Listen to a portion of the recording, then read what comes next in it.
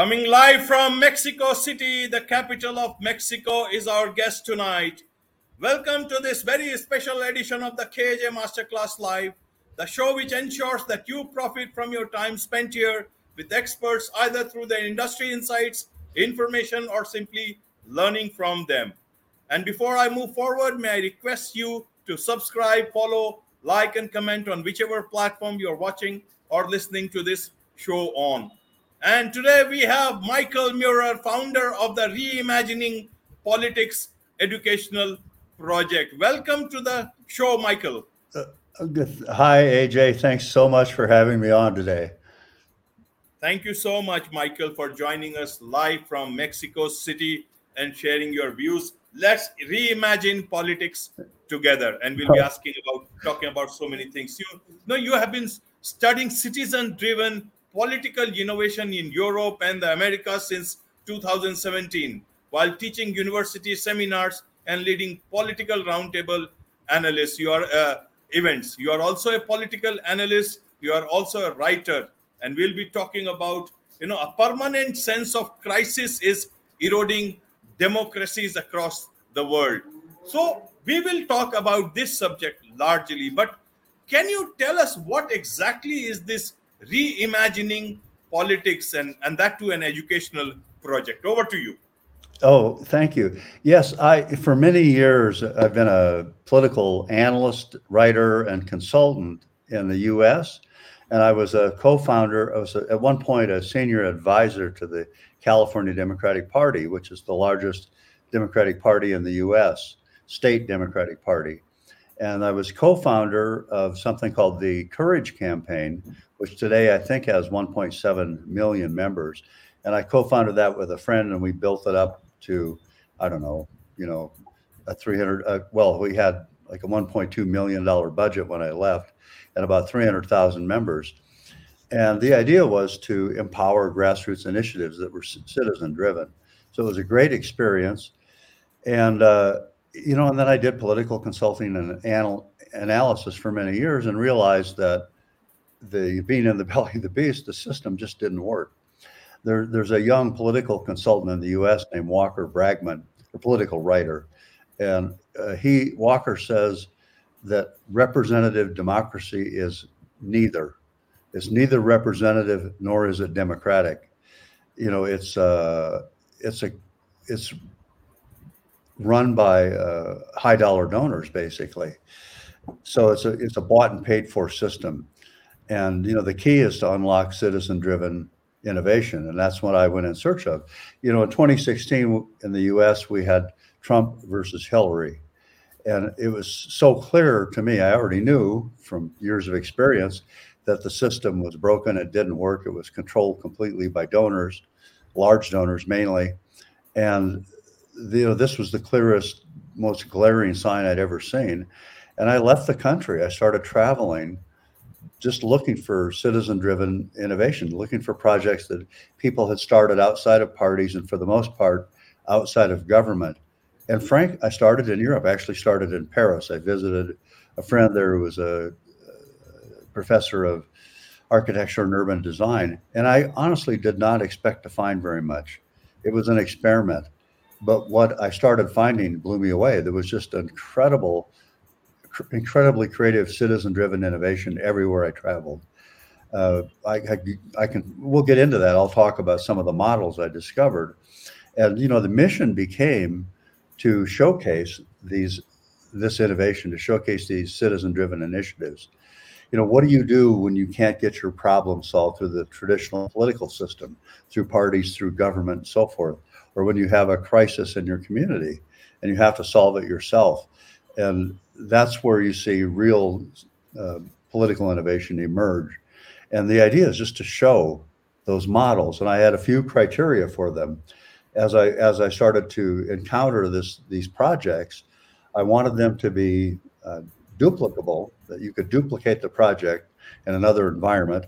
I wanted them to be scalable so they could grow. And I wanted them to be transferable across borders. So those three criteria. And I found all kinds of things. I can talk endlessly about specific examples if you want to get into that, but That's how the project started. Right. And, Right. Right. Michael, carry on. Carry on.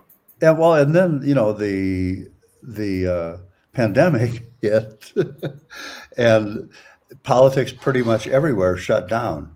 And, that had my thinking had to shift just like everybody else was thinking. Like, what does politics even mean now? Uh, and, I realized immediately that the pandemic was being used to redistribute money. Always follow the money. It's about the pandemic is, yes, it's about a virus, but it's primarily about the redistribution of money and power upward. And right at the beginning of the pandemic, I wrote a 6-part series of articles called COVIDnomics, uh, so tracing the money and looking at what was happening just before a global pandemic was declared. And what was happening was that there was the largest debt versus debt versus global gross domestic product. So total global productivity versus total global debt. There was 323% more debt than productivity, global GDP, the highest in human history. And the IMF issued a report just before the pandemic and said, they were basically said all the lights on the global dashboard are blinking red. If we can't, we have to flood the system with liquidity. If we can't do something to alleviate this $48 trillion in uncoverable debt in the corporate and financial sectors, we're going to have what they called GDP freeze. No, GDP lockup, basically. The whole system would freeze up. So it needed liquidity, number one. The financial system was broken, the economic system. And then on the other hand, you had the Verisk Maplecroft, the largest political consultancy in the world. Again, at the very beginning of 2020, before a global pandemic was declared, they issued a report saying that political instability and volatility was the highest they'd ever seen it since they started doing annual studies about political volatility. And they predicted political volatility, I think, in 110 countries in 2021 and 2022 for the next decade. They thought it would be a decade of absolute political chaos. Well, with the declaration of a global pandemic, suddenly the system was flooded with liquidity, mainly from the US, although quite a bit from the EU as well. But the US, within the first 5 months, Time magazine reported the total stimulus was $20 trillion. At the same time, active political life was just shut down. Stay in your house, 6 feet apart, wear a mask. And, the twin effects of this uh, economic shutdown and political shutdown were profound. Behind the scenes, all this money was flowing into the speculative financial sector, basically, and corporations that had taken incredibly risky bets and were, overwhelmed with debt. And we basically paid for that out of the public treasury. So the U.S. now has the highest the highest public debt since 1946. It's at $30 trillion. And, we had an election in 2020 that was 100% virtual, no in-person politics. It's a profound change. Frankly, I'm still analyzing it. And it's to the point now where these, I'm going to say, hundreds of initiatives that I found when I was traveling the world investigating citizens' political innovation. I don't even know the status of most of them. I've got to reimagine the project of reimagining politics and go back and revisit these initiatives and see what they're doing, how they've responded to the pandemic. And, I've shifted my focus during the pandemic to writing, Right. a kind of it's political, but it's more from a philosophical point of view. Like, we have to rethink how we govern ourselves. Go back to fundamentals, go back to the whiteboard, as they say in brainstorming sessions. So, I'm rethinking the project, frankly. We did, just before the pandemic, we did a big seminar at the National University of Mexico, which was a big success. A lot of these kids in the class, young people, are being told that the world's coming to an end. The seas are rising, everything's going to flood, and we're all going to die in 10 minutes or 10 years, whatever the time frame du jour is. And it's debilitating for them. And we told them just the opposite. We said, it isn't going to end. And Right. you're going to have to solve the problem. You're the future. And, we're not here to lecture you or teach you anything really from our personal experience. We're here to show you what other people are doing in terms of citizen-driven innovation all over the world. And they loved, and we have absolute confidence in you to do something brilliant with this information, with these models. And I think that's the way you proceed. I think it's showing people what's working, showing people what people just like them are doing in other places, and seeding that sort of political creativity and innovation. Right, Michael. Right. You see, it's such an important way I see the discussion that we are having today. You belong to the world's uh, biggest democracy, and then you move on to another country in 2016, and you are watching right now. You're not in New Mexico, in Mexico City. I am at the moment in the world's largest democracy, and we are trying to reimagine politics. You have seen politics from very close, and when you see things from very close, you actually see things in their real form.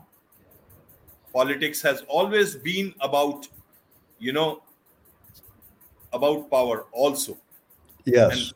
when sometimes it just and people are also a part of it, but several times it shifts towards just power, and that's the unfortunate part of it. And then that's why the whole thing called power corrupts and absolute power corrupts absolutely. That's how it comes. And then there are so many stakeholders that emerge out of so many places who want a stake in that power. Then that's where that whole corruption of system starts getting built up, and people become only incidental to this whole state of affairs. And I guess that's the way a lot many places are developing. That's the way things are happening. But you have also found the silver lining that a lot of non-government activities are happening, and they are doing some great stuff. But first, from the political point itself, why do you call that representative democracies today are neither representative nor democratic in several places, and that there is a permanent sense of crisis that is eroding democracy? Can you help us understand this part a bit? Well, I mean, when you have a crisis, power tends to flow upward. It's a mechanism for consolidating political and economic power, and I think that's very clear. What has happened during this pandemic, and they've now linked it, through the World Economic Forum and their Great Reset and so forth. I don't know if you're familiar with that idea, but they've linked climate change. We need to build back better. We need to have a great reset of the entire capitalist system, and that's the only way we're going to get out of this current crisis of pandemic and war and climate disaster. And so, you have to step back and say, is the crisis really as severe as they're saying? And are the solutions they're proposing the right solutions? And I think the answer in both cases is no. You when you it's very tempting when you have power to exaggerate the sense of crisis, because it allows you to accumulate more power, and it always flows upward. It doesn't flow downward. So honestly, I don't know how we get out of this current mess, but I think it's unsustainable. I mean, you see, another thing that's happening is the emergence of a kind of transnational governing structure. This has been happening for a very long time. You may remember some years ago, like 10 years ago or so, Uruguay, the country of Uruguay instituted some very strict labeling requirements for cigarettes. And they were sued by Philip Morris, the tobacco company. Well, how can that even happen? Uruguay is a sovereign nation. They can, right? They can implement any law they want. But it turns out that there's all these transnational tribunals, many of them controlled by the World Bank.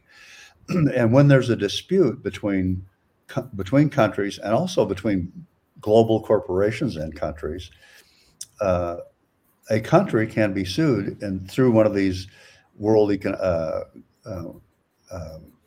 Bank tribunals, and that's exactly what happened. Philip Morris moved their headquarters to Switzerland some years ago to evade liability, and Switzerland happened to have some sort of free trade agreement with Uruguay, and Philip Morris said, well, these packaging requirements showing people with their teeth rotting out and cancerous tumors and so forth, they were really lurid, and smoking started to drop, especially among young people. It wasn't cool and sexy anymore in Uruguay, and so Philip Morris became alarmed. They had a little factory there. They shut it down just to punish Uruguay. Uruguay hired all the employees as health inspectors.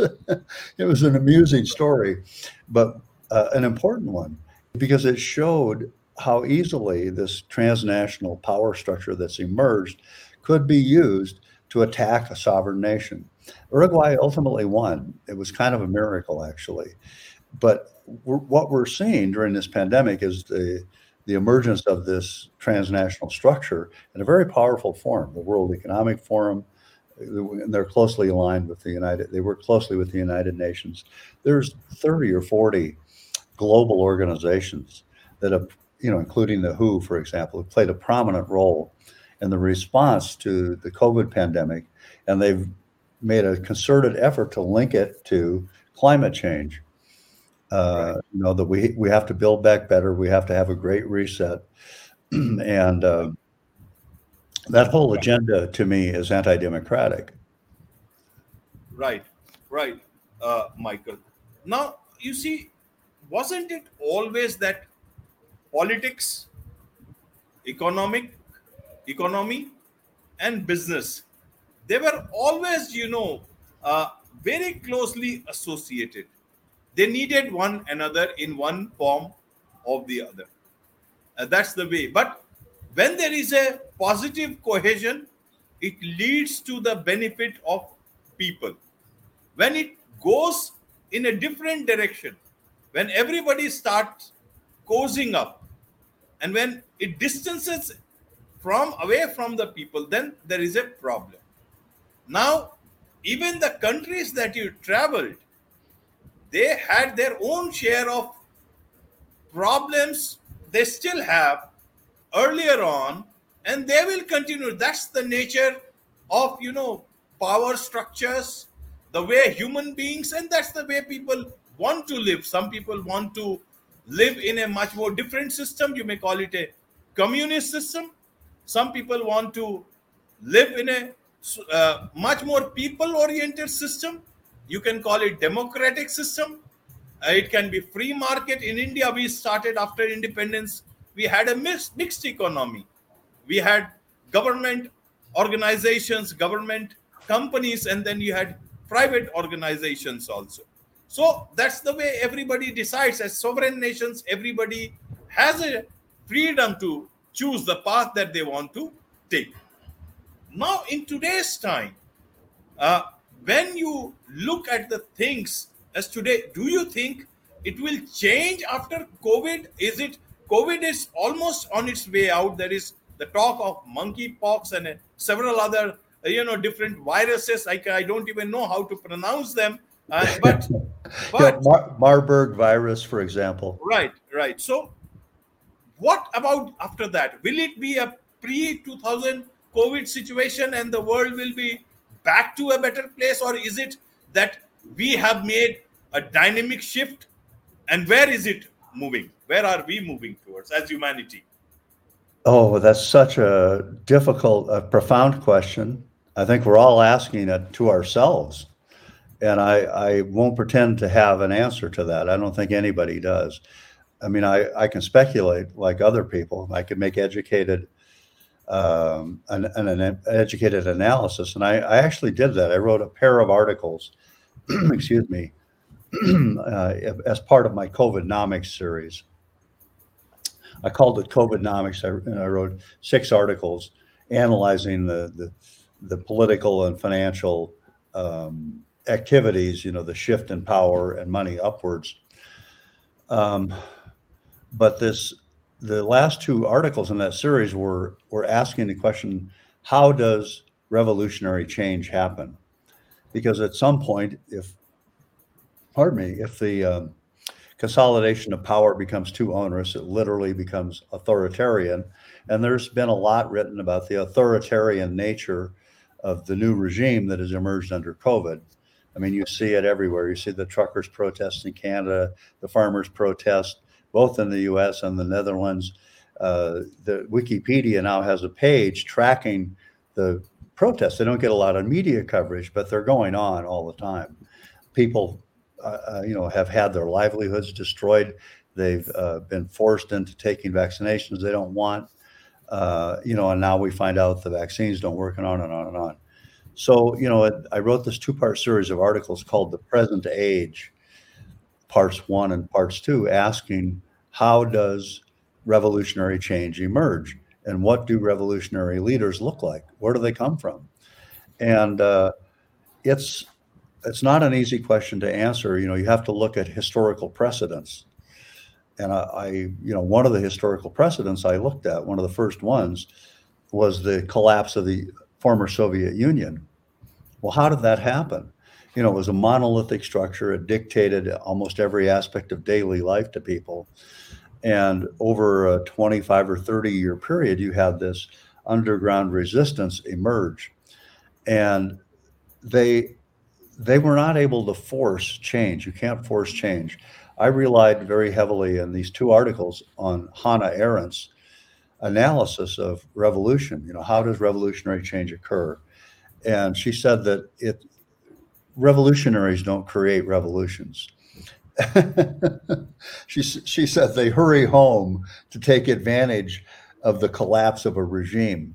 And that the way revolutionary change, whatever form that takes, driven by the people, how do the people get power back when it gets so far out of balance they have to act? They can't do anything until the existing regime has just lost credibility. It can't enforce its own mandates anymore because there's just a complete utter loss of public belief. They have no credibility at all.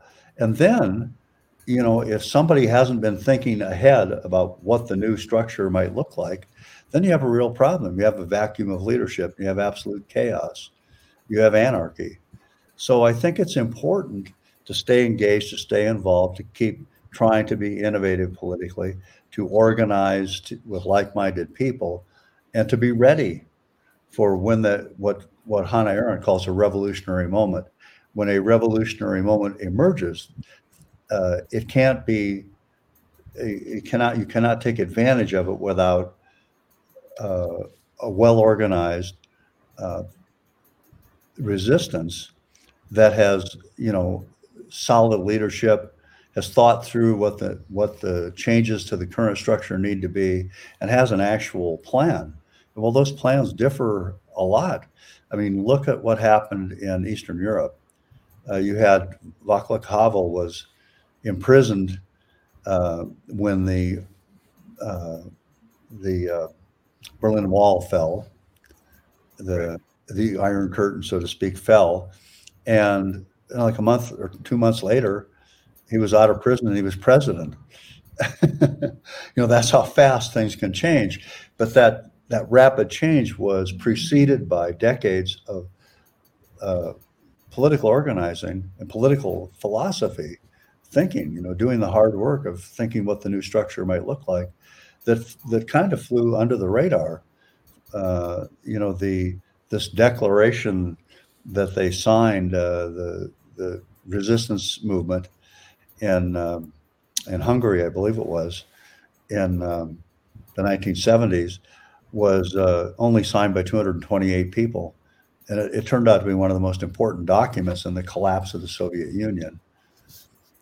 So, it doesn't have to be a lot of people. It has to be a group with powerful ideas that appeal to a lot of people. And so I don't know if that's going on today. I hope so. Okay. Okay. So let's put it instead of humanity, let's put it to people in different countries. What do they seek from their leadership? Obviously, better lives from themselves. But you see, uh, when you have leaders like the ones that you got dejected with, or the way the system was turning from something different than you thought it was, then is it that people are looking for only that sort of leadership? Is it that the taste of people or the aspirations of people have changed, and it is a lack of people's good desire? You wish what you wish is what the universe gives. So is it that fault of a leadership, or is it the wrong sort of a desire of the people as a whole? How do you look at that? Uh, well, again, you're asking incredibly, almost impossible to answer questions. But I do Politics think, is the art of possible, of the yeah. possible. Well, I taught a university seminar in Medellin, Colombia, a few years ago, and it was all upper division political science and international relations students. And I started by asking them, well, we're all here to, it was a class on the US political system and US campaigns. I said, so we're going to talk about politics for this whole week. And I think we should start by defining what politics is. And none of them could answer it. They really hadn't even thought about it. They were upper division students studying politics and international relations. Well, it turns out the definition, I gave them several definitions. I said, here, Aristotle says it's a science, and it's the most important science, because if we don't get it right, things are going to go to hell. And, it's more important than physics even. We have to learn how to Sorry conduct. to interrupt, but I guess it has been turned into less of science and more of data science. The more data you have, the more you can influence people's choices, isn't it? Oh, absolutely. Yeah. Even the idea of politics as a science has been corrupted, or power has been consolidated with a small group. Yeah, absolutely. But the students didn't like that scientific definition of politics at all. They like Bismarck, as you referenced, politics is the art of the possible. And I said, but there was a second part to that statement by Bismarck. He said, you're never going to like what's possible, because it's really ugly. It's making Right, sausages.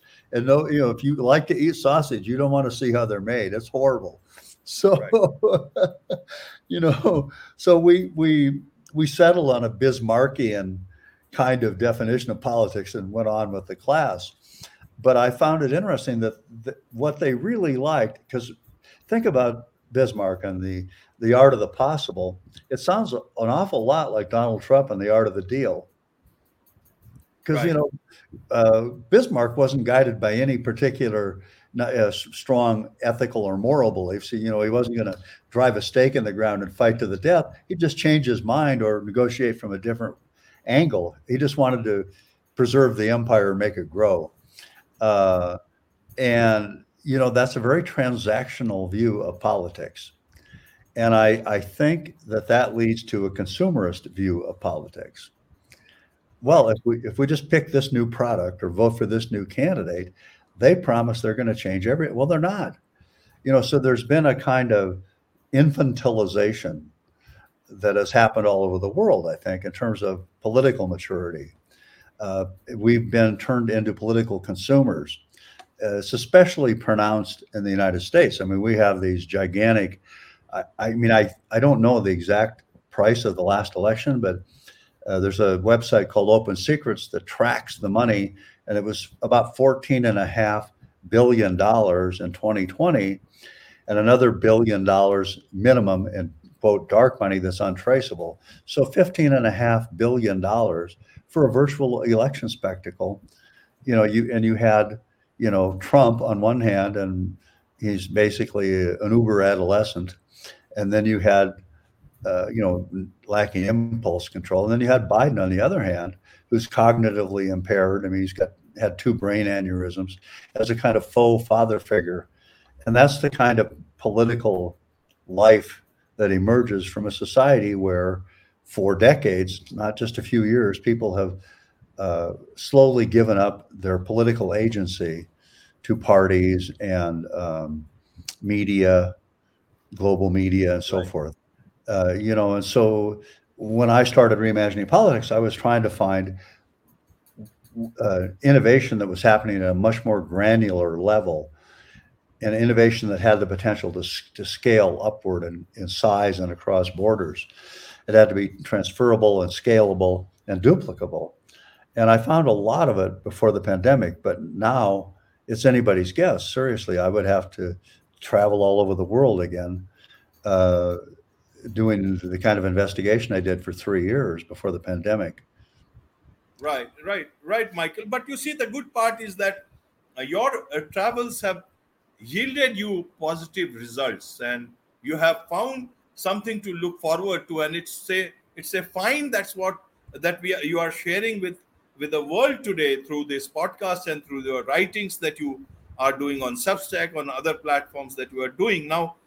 If you can share with us, how exactly, what are kind of new political models you discovered during your travels, your research, and which civic projects that you have encountered stand out as having the most potential for being duplicated and scaled across borders? Because that's the silver lining I can see. And once we talk about this, then we'll go back to the political systems Okay. again. Sure. Well, one of the most interesting and I thought impactful projects that I encountered was an initiative it started in Madrid, Spain, called, now, bear in mind, I didn't travel to India or China, obviously the two biggest countries in the world with fascinating histories and really interesting political systems. So I'm talking about Europe and the Americas. That's where I traveled. This is what I found there. But I think these projects could be duplicated even in India, probably. You would know Right. better than I. But this project was called Vivero de Iniciativas Ciudadanas, which means nursery of citizens' initiatives.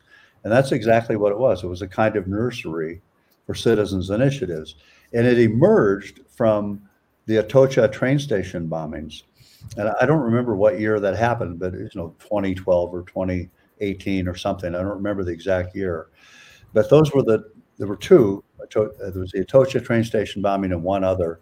They killed hundreds of people. It was the worst terrorist incident in Spanish history.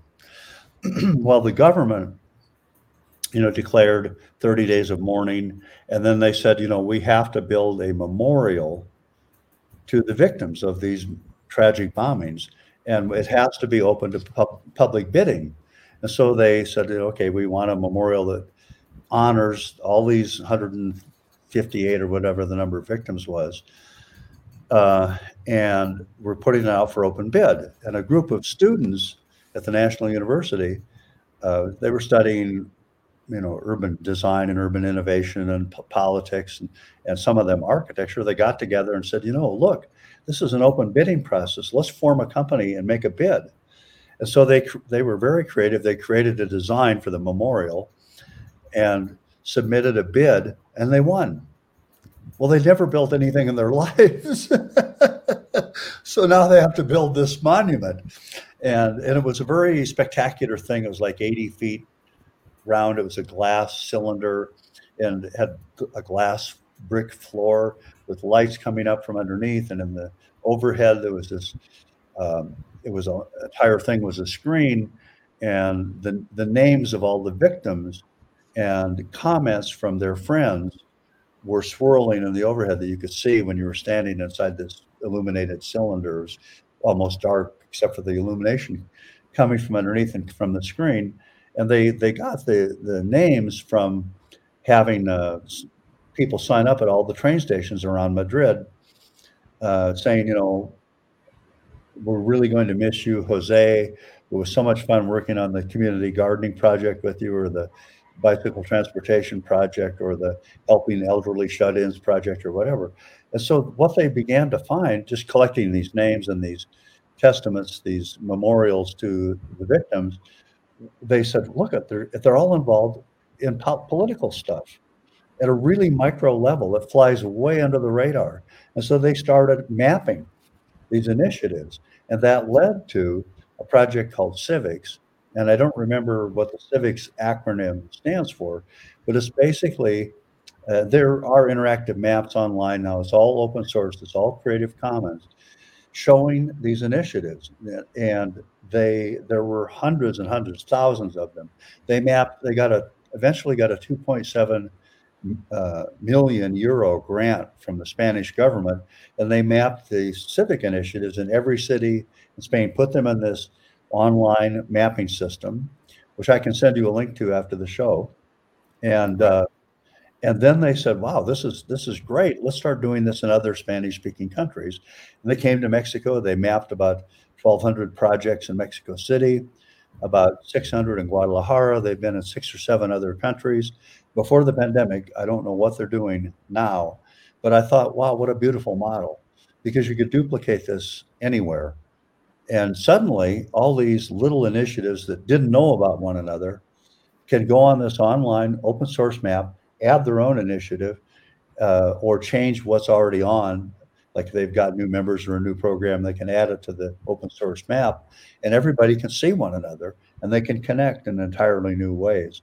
So I thought that's a brilliant model. That's a model we can duplicate. On the complete other end of the spectrum, no technology, nothing. I was in Santiago de Chile in 2017, I think it was, to meet with a university about teaching a seminar. So we had a big long meeting, and they said, would you like to go to happy hour with a bunch of the professors and talk more politics and more reimagining? And I was just starting reimagining politics at that point. And so we went for drinks, and the one of the women sitting next to me was married to one of the professors. Her name was Javiera. And I said, it was an interesting discussion all around, but Javiera wasn't saying much. And I said, Javiera, what do you do?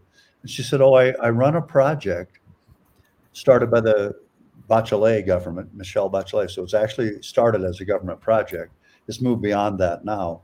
So I run a project called Quiero mi barrio, which is in Spanish means I love my neighborhood. And I said, well, what a beautiful name.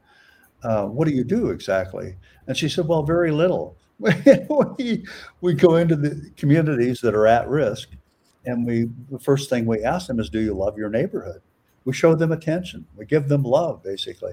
Do you love your neighborhood? Even in the worst barrios, they say yes. We love it, but it's a mess. Es un gran quilombo. What do we do? And they connect them to other organizations. They come in and help them with paint and signage and education.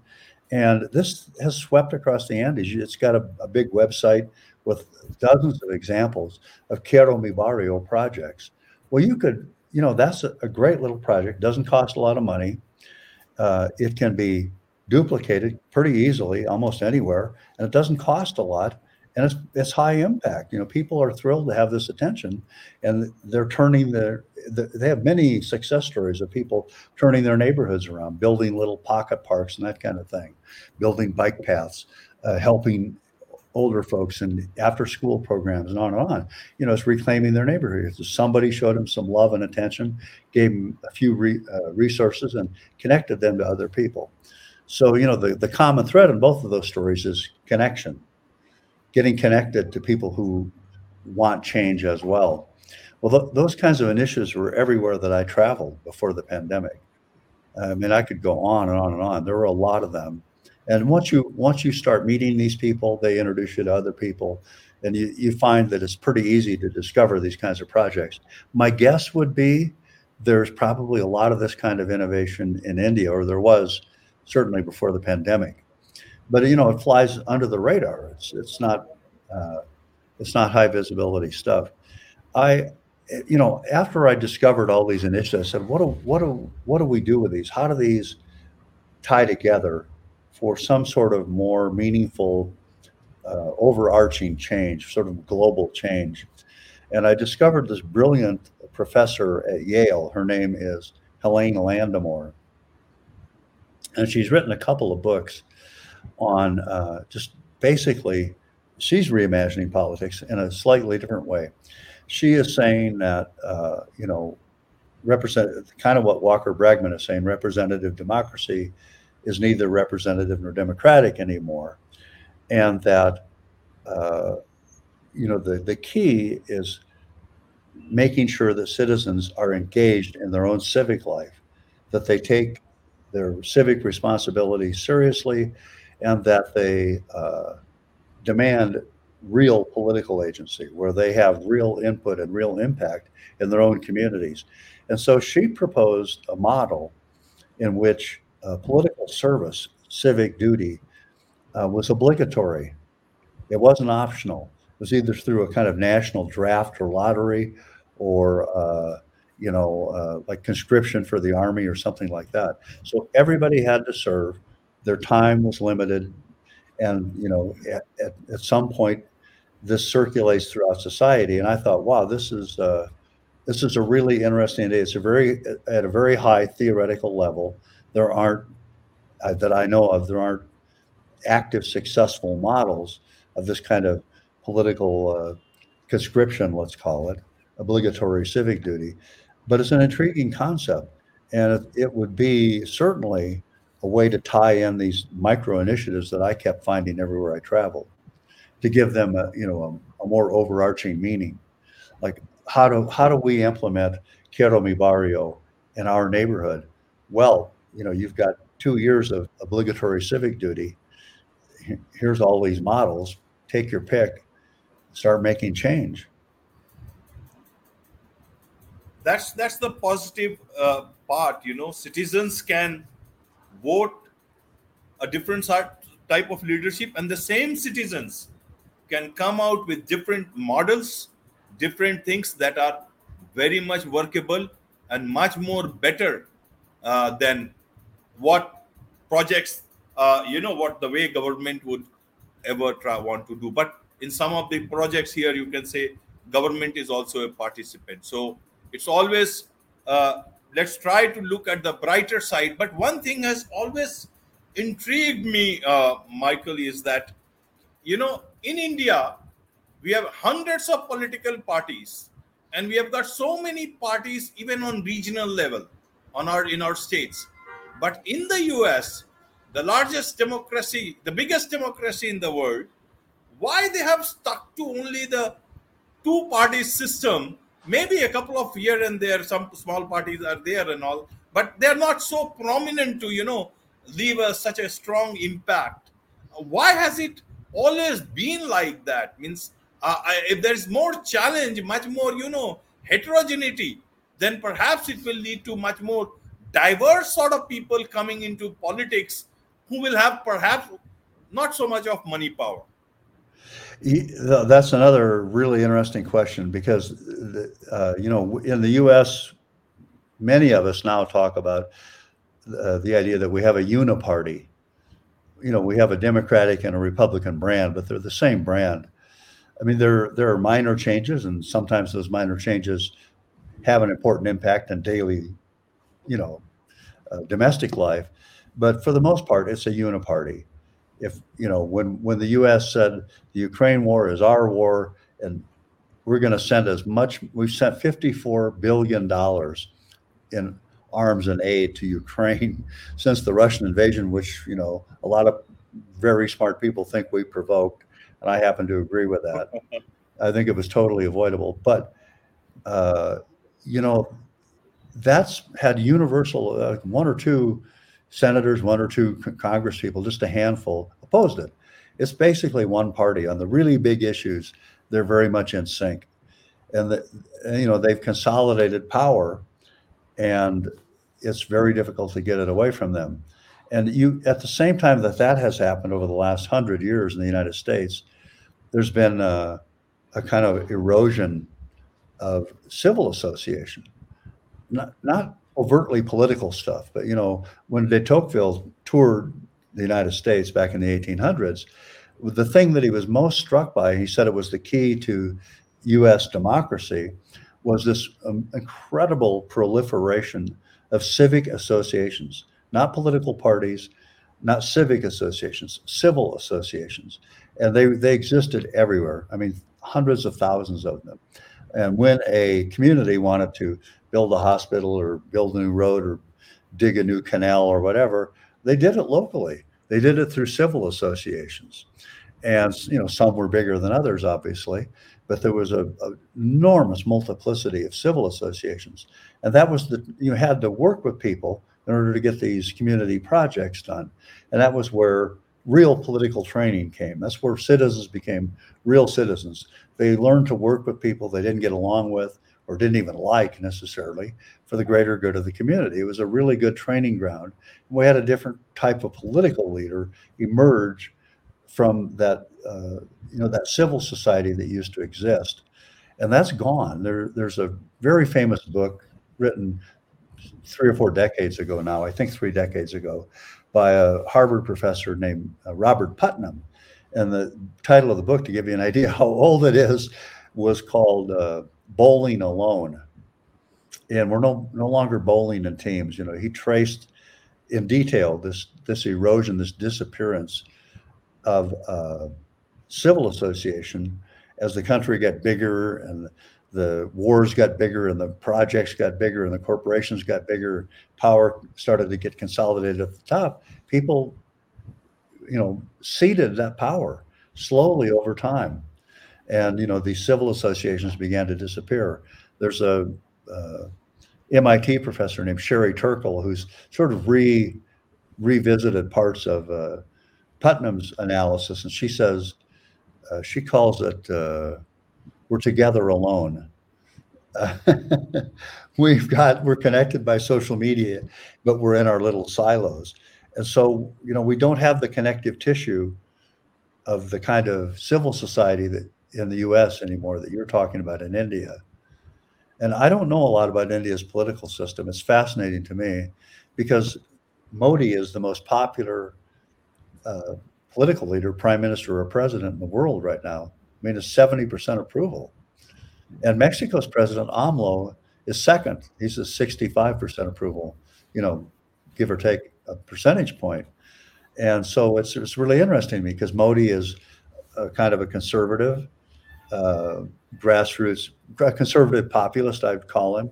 And AMLO here in Mexico is a sort of left-leaning populist. Very different political ideologies, but they're both super popular. And I think the reason is they both have kind of stuck to their guns. They have been consistent with their messaging, and it's directed towards the people. I don't know how different they both are in actual practice. I don't know how much has really changed.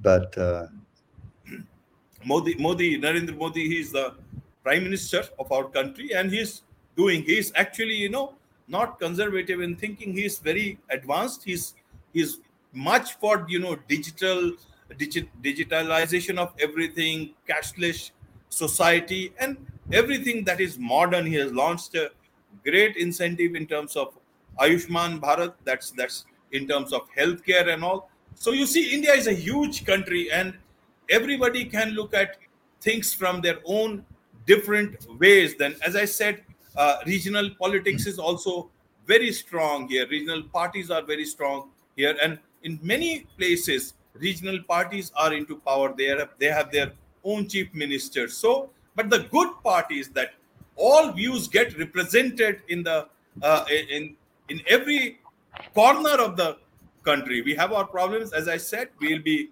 overtaking China very soon in terms of population, but Yep. but there is a lot of things that we can look forward to. We are moving forward, that's for sure. And and and let's now move forward towards your book, Michael. 3 new books in 2023. Tell us about that. Well, I hope. I'm way behind schedule, but the first book, it's really based on my travel and experience. Two of the books are, and the third book is more like political philosophy. So the first book is called Pachamama Tales, and it goes back to when I first started traveling, because before I started reimagining politics, several years before, I spent a year in Argentina and the Southern Cone making short films. And, it was a form of political investigation, asking a simple question to people: uh, what is America? Because it's more than just the United States. And it has a fascinating history of all of the Americas.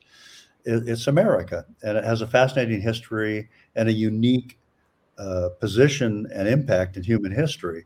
So I thought just finding people giving unique answers to that simple question, whether it's through politics or art or whatever. So I had this project called Pan American Dreams, and looking back on it, it's pretty much written already. It's a series of tales, of stories about the people I encountered, the amazing history of the Americas, the cauldron of political activity that was going on in the nations of the Americas where I traveled at the time. And it's a sort of political adventure story, because it was, I traveled by every means of transport known to man, had all kinds of catastrophes and disaster. We were stuck in the middle of a desert, and it's called the Puna, in the heart of the Andes. It sprawls across four nations. Our truck broke an axle there. We were going to film a political project in the center of that desert. So, the first book is about that set of experiences. It lasted about a year, and really longer, because I kept going back and I've stayed in touch with so many of the people, and they're very politically active. They made it into the Reimagining Politics project as well, because they've done so much political innovation. And then the second book is my travels since leaving the U.S. in 2016. And I still am a U.S. citizen. I go back regularly, but I've traveled through, I think, 24 cities and 14 or 15 countries since leaving in 2016 and traveling. And it's about both the personal stories and the political stories. What did I encounter politically? A lot of what you and I have just been talking about earlier. And then, the things that just happen to you: being stuck in an earthquake, having medical disasters, being stuck in a pandemic in another country. And so I call it a new form of writing. I call it, it's a fusion of fiction and fact. I call it friction, because sometimes you have to fictionalize people's names or the circumstances, and so it's, the core elements are absolutely true, but that's what those two books are about. One is called Pachamama Tales, and Pachamama means Mother Earth in the Quechua, the early American cultures. And so Pachamama Tales, and then From Shamans to Scientists is the name of the second book. And it's, all about all these crazy experiences with shamans, with, profound spiritual insight, to, crazy political adventures and finding amazing projects, and, falling in love, falling out of love, just meeting amazing people who are doing amazing things. So I call the kind of political adventure stories slightly fictionalized. So political friction, let's just call it that. Then the third book is more of a philosophical work. It's called I, Feudalism and the Theology of Capital. And it's, that's the most difficult to write. I've maybe got 70 or 80 pages written. It takes an enormous amount of research. You have to document very carefully what you're saying. And even then, I never feel qualified to write these things. It's just out of a need to explain it to yourself, because you don't see it being explained anywhere else. It's hard work. And when I started writing this book several years ago, I believe that capitalism had been transformed into a kind of quasi-religion, and the theology of capital, and that was really bad both economically and politically. And I think now that's fused with this messianic sense of mission over climate change. So the book has to be. I have to rethink the book. It's almost. I'm not starting over, but I've got to talk more about. This underlying philosophy has changed dramatically. Like earlier when we talked about the loss of this profusion, this incredible diversity, flowering of civil associations, we've also lost the flowering of economic models, of economic diversity. I think in India and I also in Mexico, it, more of that still exists. And we may be looking at a future that isn't focused so much on the United States. I mean, I do think it's an empire in a state of decline without any question. It's still very powerful. It may That's last a very long time. You can't ignore it. It's heavily armed. So that's the rule of nature, Michael. It does yeah, not take anything away from anybody, but it's just that it recalibrates everything. yes, Like US came into prominence after the Second World War. yes, Then now we talk more about China. yes. Then In India, the way, yes, and the way the world is moving, you can be the most powerful person in the world or the most wealthy businessman of the world. At the end of the day, it has to be humanity which has to survive.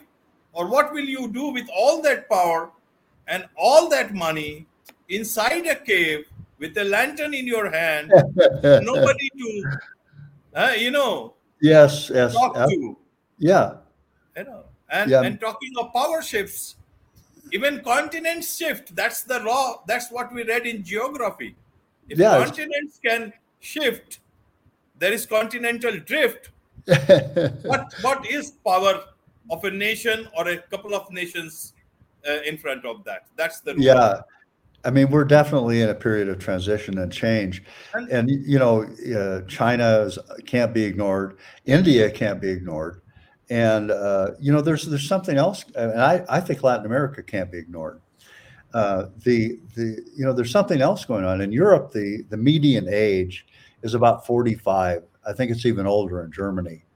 In the U.S., it's about 35. It's about the same in China. I don't know what it is in India. Maybe you can tell me, but we are at the moment we have the most number of working people in our population. So we have that demographic advantage at the moment. yeah, But having you're yeah, younger, and Latin America is younger. In Mexico, the average age is 28, and it's 28 almost across Latin America. right. So, that creates a different kind of political thinking. It's very future oriented. Right, right. What one thing I can tell you as we end the show, Michael, is that whatever it is, whatever systems that human beings will be, or you try to bring them under, at the end of the day, if humans are not at the center of it all, it will shift the whole focus of everything. And Yes, Mars is still far, far away. yes, I absolutely agree with that.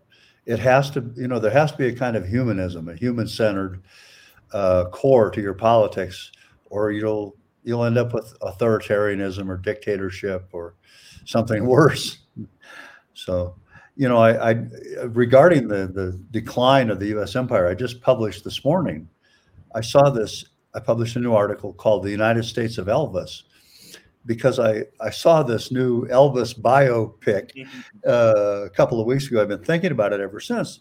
It's a very flashy, gaudy, Technicolor, kaleidoscopic kind of movie, and but he's covering a period in U.S. history which I think has sort of been forgotten about. It's the period of the 50s and 60s when the big global power emerged, and I kind of see the Elvis thing, and Lehrman, the director, the Australian director, tries to tie Elvis's life to the politics of the day very closely, even though he wasn't a very political guy at all. He was focused on his stardom and his wealth and so forth and pleasure. But the the decline, his decline, I almost see it as a kind of foreshadowing as where the U.S. is headed. You know, he died basically, it was suicide. They found 12 lethal prescription drugs in his system and massive overdoses. It was a heart attack caused by that, really.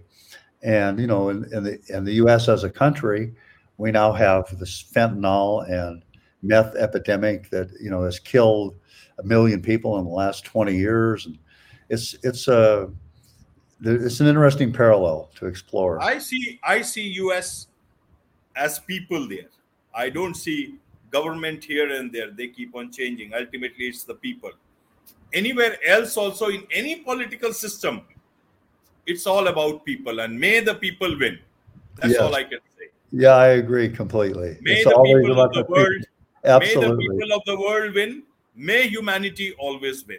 With Yes. this, with this, it's a wrap on this edition of the KJ Masterclass Live. Thank you so much, Michael, for joining in. We will keep on talking, and I will always keep on looking at new articles on Substack and those 3 books that are due very soon. Thank Okay. you once Thank again. you. Thank you very much for your time. It was a wonderful interview.